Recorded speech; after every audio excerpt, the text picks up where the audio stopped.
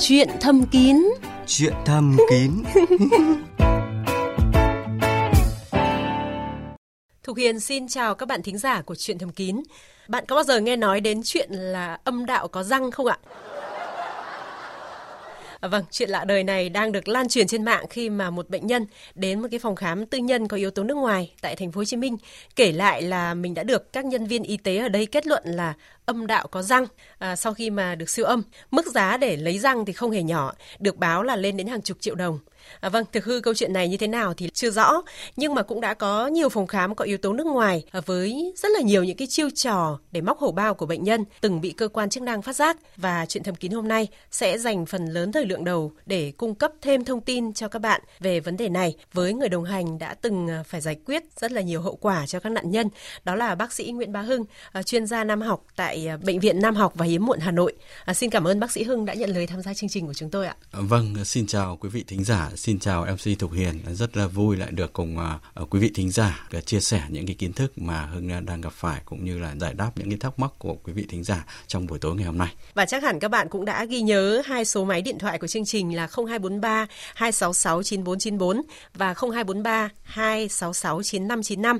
Hai số máy này dành để kết nối cuộc gọi của các bạn vào lúc 16 giờ đến 19 giờ thứ năm hàng tuần với các bác sĩ và chuyên gia của chương trình ạ. Trốn phòng the và những điều chưa biết. Đã có chúng tôi thì thầm luôn bên bạn. Thưa bác sĩ Nguyễn Bá Hưng, trong một cái chương trình Chuyện thầm kín trước đây mà anh từng tham gia ấy, tôi nhớ là có một thính giả đã gọi đến nói rằng là mình là bệnh nhân, nói đúng hơn là nạn nhân của một phòng khám có yếu tố nước ngoài. Và chúng ta cùng nghe lại đoạn băng mà hôm đó cái vị thính giả này chia sẻ. Dạ vâng. Tức là cách đây 20 ngày em có đi xuống phòng khám đa khoa quốc tế hiện đại Hải Phòng. Đầu tiên em chỉ bị ngứa bao quy đầu ấy, hơi buốt một chút. Xuống đấy xét nghiệm xong bác sĩ kết luận em là hẹp bao quy đầu, viêm da quy đầu, tinh trùng yếu, viêm tuyến tiền liệt. Và sau đấy là bác sĩ đưa cho em một cái phương pháp điều trị là làm thủ thuật loại bỏ hẹp bao quy đầu. Bác sĩ người Trung Quốc, giá thì trên bàn mổ là người ta thu cho em thêm 9,6 triệu. Còn trước đấy là 6 triệu nữa. Cắt xong thì bác sĩ lại kết luận em là tinh trùng yếu và khả năng vô sinh ấy. Là bác sĩ này bảo em là phải dùng kháng sinh toàn thân thì có điều trị mỗi ngày thêm 1,5 triệu nữa. Thì em về em có trao đổi người nhà của dừng điều trị ở đấy. Sau khi mà làm tiểu phẫu ở đấy về nhà thì 2 hôm đầu vẫn cảm giác được có sự cứng cứng, nhưng mà đến từ hôm đấy đến bây giờ là khoảng hơn 20 ngày nữa mà em thấy nó cảm thấy nó yếu đi rõ rệt luôn, không còn cái cảm giác nữa đấy. Em rất hoang mang về cái vấn đề đấy. Không biết là anh Nguyễn Bá Hưng có nhớ cái vị thính giả này không ạ? Dạ vâng, bệnh nhân này thì tôi rất là nhớ, và cho đến tháng trước bệnh nhân này cũng vẫn phải xuống gặp tôi để xử lý cái hậu quả của ở cái phòng khám đó người ta đã làm cho anh ta. Bởi vì bản thân anh này thì có một cái tình trạng là lún dương vật và có tình trạng sinh lý yếu, nhưng khi mà đến chữa bệnh thì là bị phòng khám đó đè ra để cắt bao quy đầu, và khi mà lún dương vật lại cắt bao quy đầu, lại cắt rất sát vào gốc dương vật, do đó khi cương lên thì bệnh nhân không còn đủ da để cương lên nữa, và bây giờ cứ mỗi lần quan hệ thì bệnh nhân thiếu da, cương lên nó rất là đau. Vừa hôm trước chúng tôi phải hội chẩn, chúng tôi tạo hình lại cái phần da đó cho bệnh nhân lại, hoặc là chúng tôi đang tính cái chuyện là ghép da cho bệnh nhân này để khi mà bệnh nhân cương lên, bệnh nhân không bị đau. Rất là nghiêm trọng đúng không ạ? Rất là nghiêm trọng. Vâng, bác sĩ Hưng nói là anh cũng đã từng gặp những cái nạn nhân tương tự. Vậy thì anh có thể kể rõ hơn những cái lần giải quyết hậu quả cho những cái nạn nhân tương tự như thế này? Vâng, phải nói thật như thế này, chúng tôi ngày nào cũng gặp khoảng tầm 1 đến 2 trường hợp từ các phòng khám có yếu tố nước ngoài.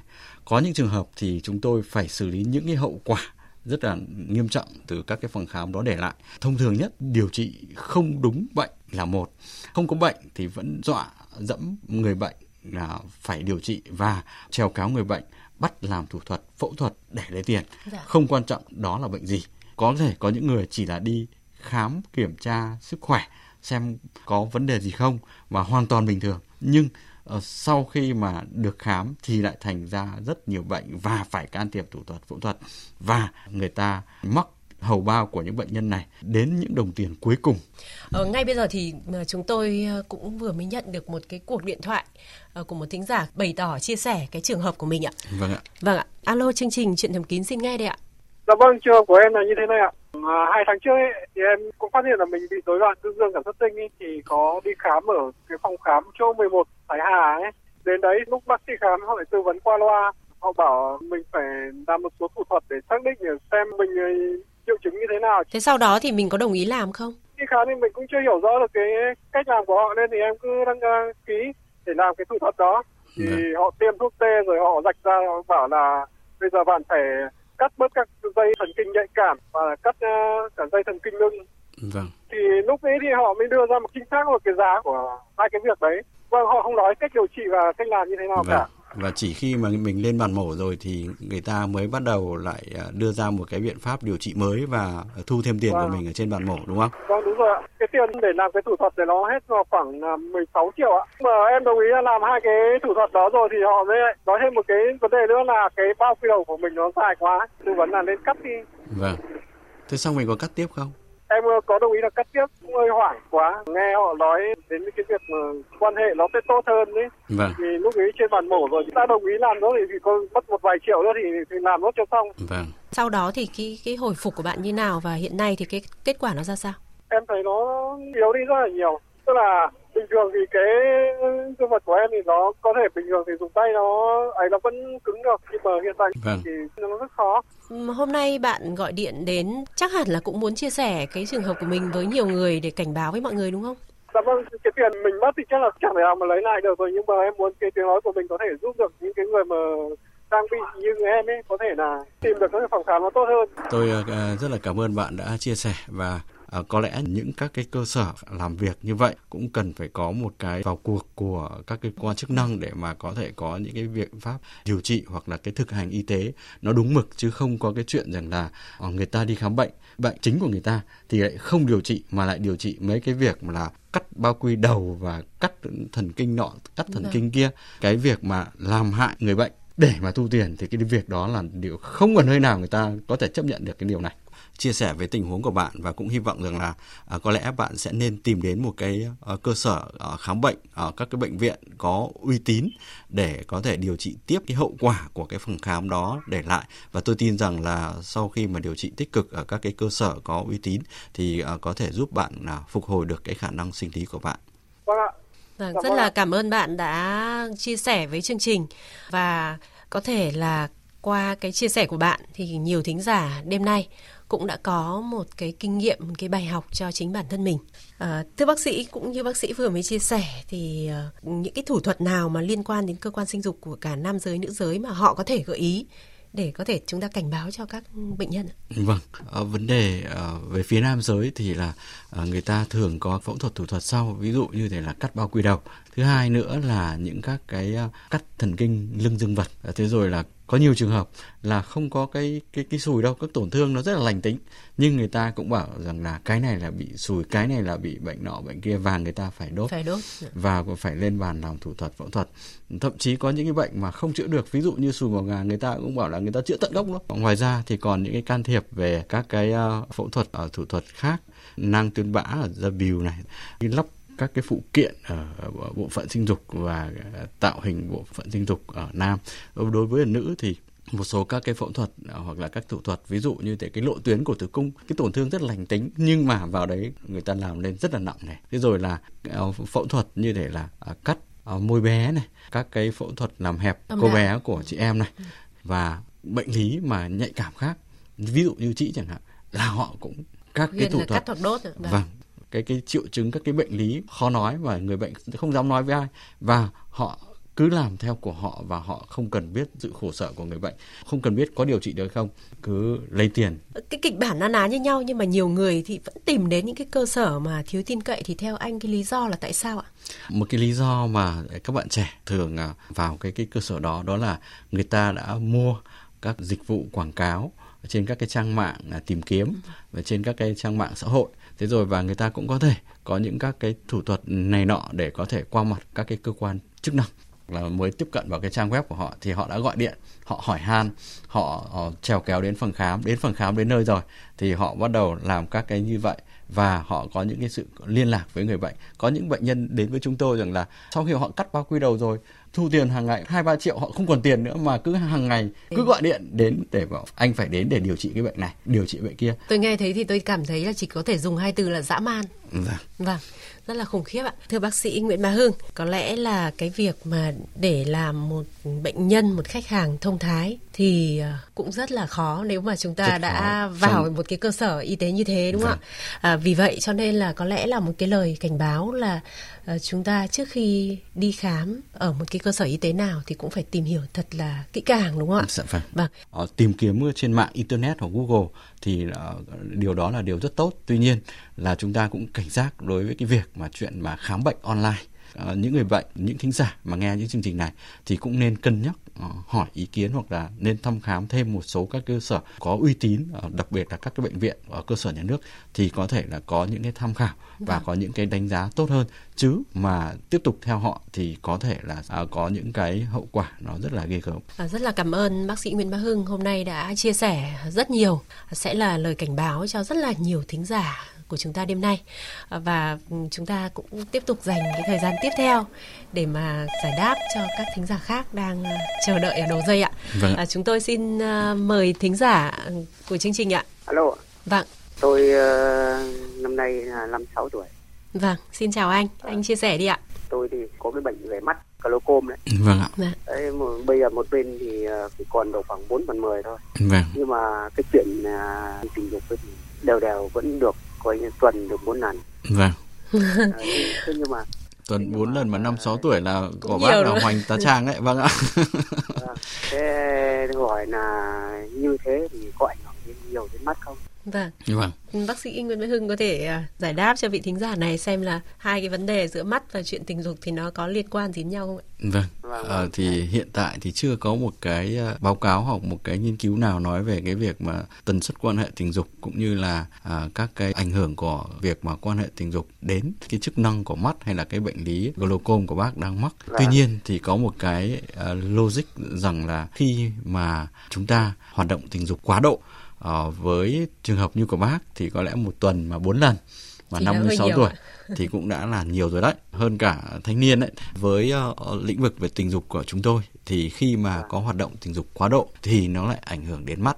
Nếu như bác vẫn duy trì cái tần suất như thế này về lâu về dài thì nó sẽ ảnh hưởng đến cái mắt của bác, và bác cũng cần đảm bảo cái vấn đề tình dục với một tần suất nó giảm bớt hơn một chút, trong phù hợp với lứa tuổi hơn thì nó sẽ giúp cho cái mắt của bác nó cũng sẽ ổn hơn. Đó là về mặt logic, về mặt về sức khỏe. Bớt đi một chút anh ạ, thì chắc là sẽ cảm thấy yên tâm hơn, chứ còn thực ra nếu mà nó cũng không ảnh hưởng gì hiện tại tới cái sức khỏe hiện tại thì chắc nó cũng không phải là cái nguyên nhân gây trực tiếp đến mắt đâu ạ. Vâng. Thì anh yên tâm nhé. Xin chào anh. Chúng tôi xin dành thời gian cho một thính giả khác ạ. Alo, chuyện thầm kín xin nghe đây ạ. Vâng, em là chị ạ. Chào bạn. Em muốn hỏi là môi nhỏ của em khi mà vợ chồng quan hệ tình dục với nhau á, thì thường hơi đỏ chứ chưa đến mức là viêm ạ. Đi khám thì các bác sĩ thường bảo là không bị viêm ở bên trong, nhưng mà khi mà đi lại quan hệ với nhau thì nó lại đỏ tại đấy. Mình có đau rát hay gì không hả chị? Dạ em hơi cảm giác là nó bận, không được thoải mái như cái môi bên kia. Chị có hay dùng các loại dung dịch đợt trước thì em hay dùng Intima của Phụ sản Hà Nội kê, nhưng mà sau khi đấy thì em chuyển sang một loại dung dịch của người Nho Thái.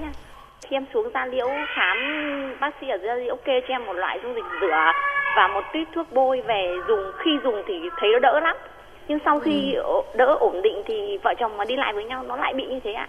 Bác sĩ Hưng sẽ có những cái lời khuyên cho chị, nhưng mà chắc là vấn đề cũng không phải nghiêm trọng lắm đúng không ạ? Cho tôi hỏi một chút xíu, đó là khi mà mình quan hệ thì mình chỉ bị một bên, còn bên kia không có vấn đề gì đúng không? Vâng, bên kia không bị thế nào. Và mình đi khám thì các bác sĩ kể cả Gia Liễu, kể cả phụ khoa cũng bảo là không có cái viêm nhiễm gì đúng không?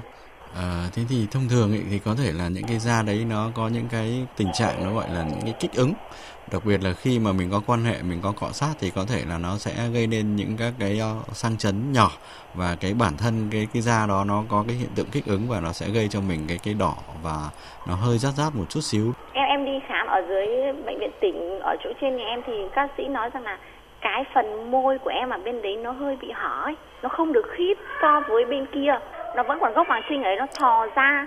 Đâm ra khi mà quan hệ qua lại cọ sát dẫn tới chỗ đấy nó bị như thế. Cái da đấy giống như thể là nó bị che lấp bởi một cái vâng, phần đúng da rồi khác. Đúng rồi đấy. Thì có thể là đến gặp bác sĩ sản khoa bảo người ta khâu lại cho một chút xíu hoặc là vén lại cái phần da đó để nó không còn cái che lấp cái phần kích ứng lên, thì là sau dần dần cái nó được hở ra thường xuyên, cái môi trường nó không còn ẩm thấp nữa thì là nó không bị những cái tình trạng đó nữa thôi. Xong vấn đề này em vẫn có một câu hỏi nữa muốn hỏi ạ. Em điều trị cái thai ngoài tử cung cách đây khoảng 2 tháng ấy, bằng cách là tiêm cái Metosat đấy. Vâng, em muốn hỏi bác sĩ là khi tiêm xong rồi để khoảng bao lâu thai đấy nó mới tiêu hết hả bác? Mình đã đi siêu âm lại chưa? Em siêu âm lại cách đây khoảng 2 tuần thì bác sĩ bảo là chưa tiêu hết hẳn, vẫn còn lộn nhổn ở trong đấy. Vâng, mình đã xét nghiệm lại beta HCG chưa? Em xét nghiệm beta HCG là 0,16 hay sao ạ? Vâng, thế thì mình cũng cần theo dõi tiếp để mà đánh giá, bởi vì cũng tùy trường hợp. Mình sẽ phải sát sao với cả bác sĩ sản, bác sĩ theo dõi cho. Cái vấn đề mà thai ngoài tử cung là một cái vấn đề mà không phải đơn giản. Nó cũng khá là đáng lo. Vì vậy cho nên là khi mà các bác sĩ đang theo dõi cho bạn thì bạn phải tích cực để mà phối hợp và theo dõi cho nó triệt để nhé bạn nhé. Vâng ạ. Vâng, cảm ơn bạn đã tham gia chương trình. Em cảm ơn ạ. Vâng. Xin chào bạn. Vâng, chào bác sĩ ạ. Xin mời thính giả tiếp theo ạ. Vâng, chào biên tập viên Tục Hiền, chào bác sĩ. Vâng, chào anh ạ. Tôi bị xuyên thị mà bà nhà tôi thì lại bị đau phần kinh tọa mà. Vâng. Thành thử ra là 4-5 năm này nó không quan hệ được, bởi vì bà đau mà. Tôi cảm thấy nó có nhiều khi nó bức bách các bác sĩ ạ. Vâng. Thì chỗ đó tôi muốn hỏi bác sĩ nó có ảnh hưởng cái gì không? Tôi năm nay 60 tuổi. Thế là bác 60 tuổi thì cái nhu cầu của mình có nhiều không? Cái nhu cầu thì có đấy, chứ mà có cái là bây giờ phải làm nào được. Liệu cái chuyện mà không sinh hoạt tình dục nó có ảnh hưởng gì tới sức khỏe không? Bác sĩ Vâng. Hưng sẽ giải đáp cho bác ngay bây giờ đấy ạ. Vâng, thế thì có hai cái hướng xử lý cho bác ở tình huống này. Một là bà xã nhà bác có tình trạng đau như thế thì bác bảo bà xã nhà bác là đi điều trị dứt điểm những cái đau thần kinh tọa này. Khi bà xã mình hết đau rồi thì bà xã nhà mình sẽ về phục vụ mình. Cái hướng thứ hai mà khi mà cái hướng thứ nhất mà mình chưa làm hoặc là chưa thành công thì mình có thể là thi thoảng mình cũng tự xử bác nó giải tỏa được những cái trong người của bác. Nói có bác sĩ chỉ giả tỷ nhưng mà sáng mắt đi ăn mải nhân mủng rồi bây giờ mình chịu. Không hẳn là cứ ông nào mà không được đáp ứng cũng đều đi ăn mảnh đúng không ạ? Ăn mảnh thì nó có rất là nhiều các cái nguy cơ và nhiều cái rủi ro. Cho nên rằng là cũng không có cái khuyên bác cái vấn đề đó. Đúng nhưng rồi. Mà tự xử kích thích cho mình á để mà mình giải tỏa cái bức bí á thì cái đó nó sẽ an toàn hơn bác ạ.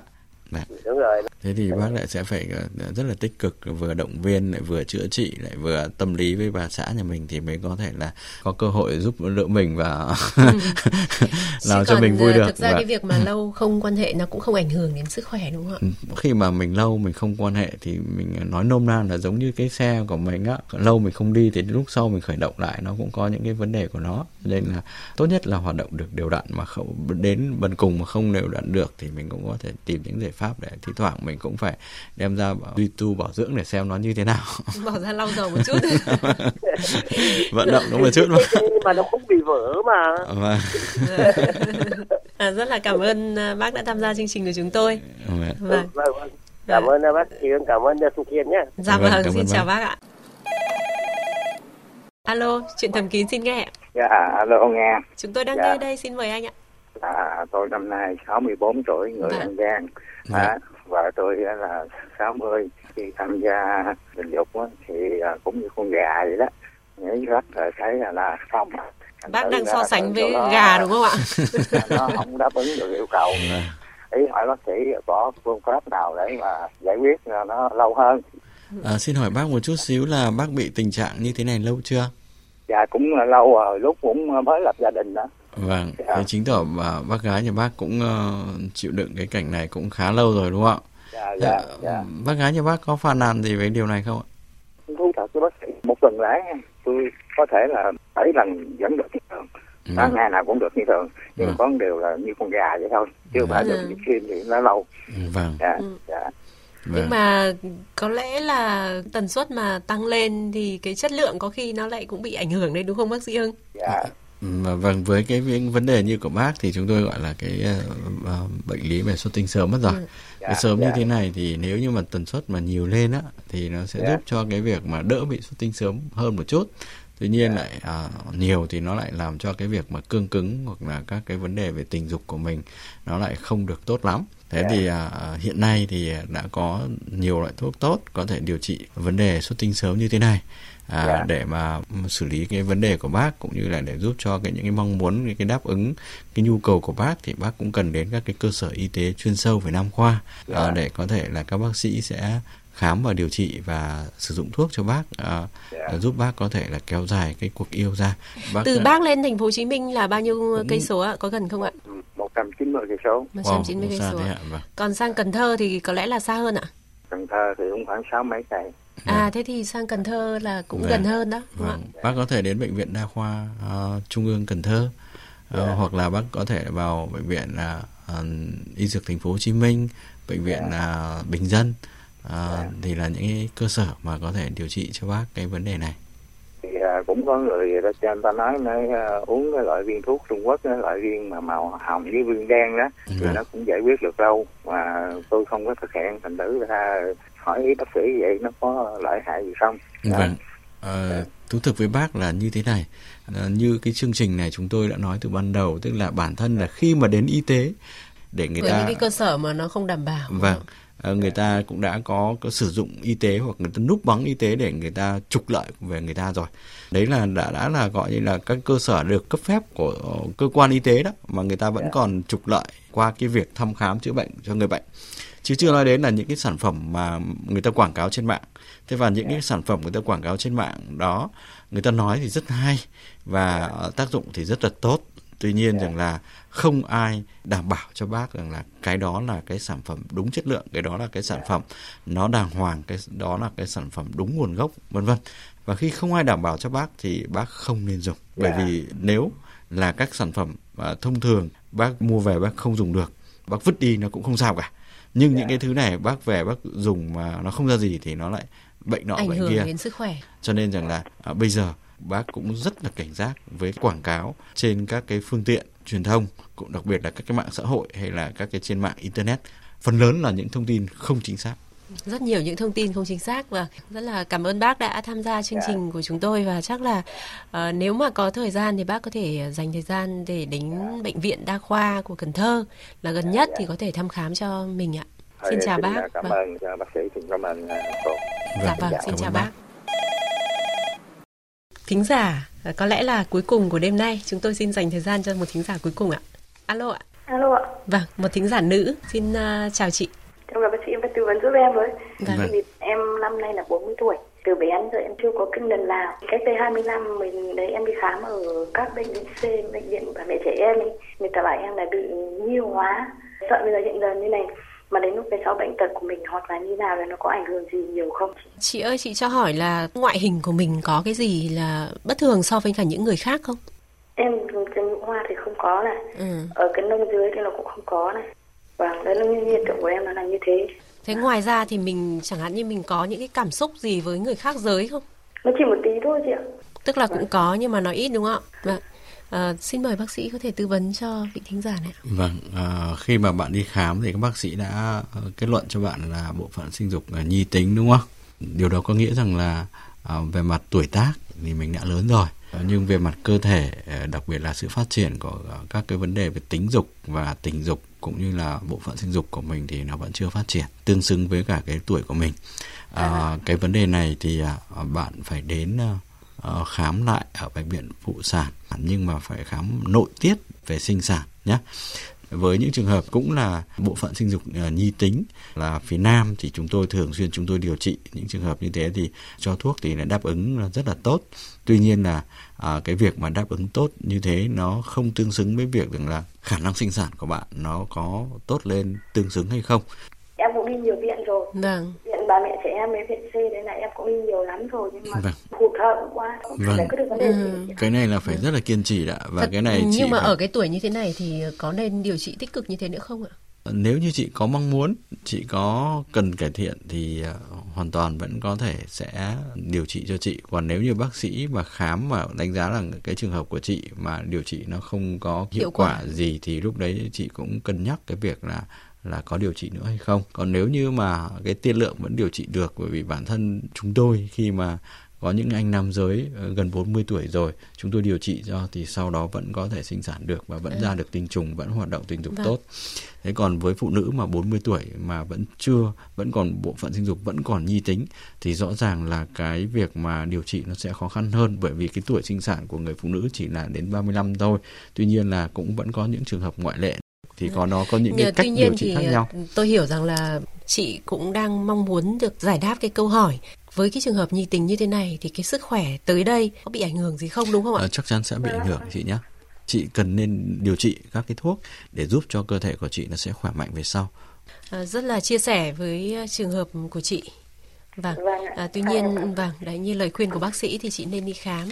Rất là cảm ơn chị đã chia sẻ câu chuyện của mình với chúng tôi, và chúng tôi cũng mong rằng là chị sẽ đáp ứng tốt với cả những cái điều trị tới đây ạ. Em cảm ơn chị ạ. Xin cảm ơn bạn. Xin chào chị. Rất là nhiều cuộc gọi của đêm nay. Dạ vâng. Có những cuộc mà chia sẻ là chúng ta cảm thấy là có thể là bài học đắt giá cho một ai đó, cũng như là có những trường hợp mà khiến chúng ta cũng phải day dứt như trường hợp của chị phụ nữ vừa rồi, đúng không ạ? Vâng. Một lần nữa cảm ơn bác sĩ Nguyễn Bá Hưng, chuyên gia nam học của Bệnh viện Nam học và Hiếm muộn Hà Nội đã tư vấn rất là tận tình cho thính giả của chúng tôi. Và thời lượng của Chuyện Thầm Kín thì cũng đã hết rồi. Quý vị và các bạn có thể liên lạc với chúng tôi qua hai số máy là 0243 266 9494 và 0243 266 9595 vào 16 giờ đến 19 giờ các ngày thứ Năm hàng tuần để được kết nối với bác sĩ. Ngoài nghe trực tiếp trên radio thì các bạn cũng có thể nghe lại chương trình trên trang web vov2.vn hoặc trên trang fanpage Cùng Bạn Sống Khỏe của chương trình. Xin tạm biệt và xin chúc quý vị có một đêm ngon giấc.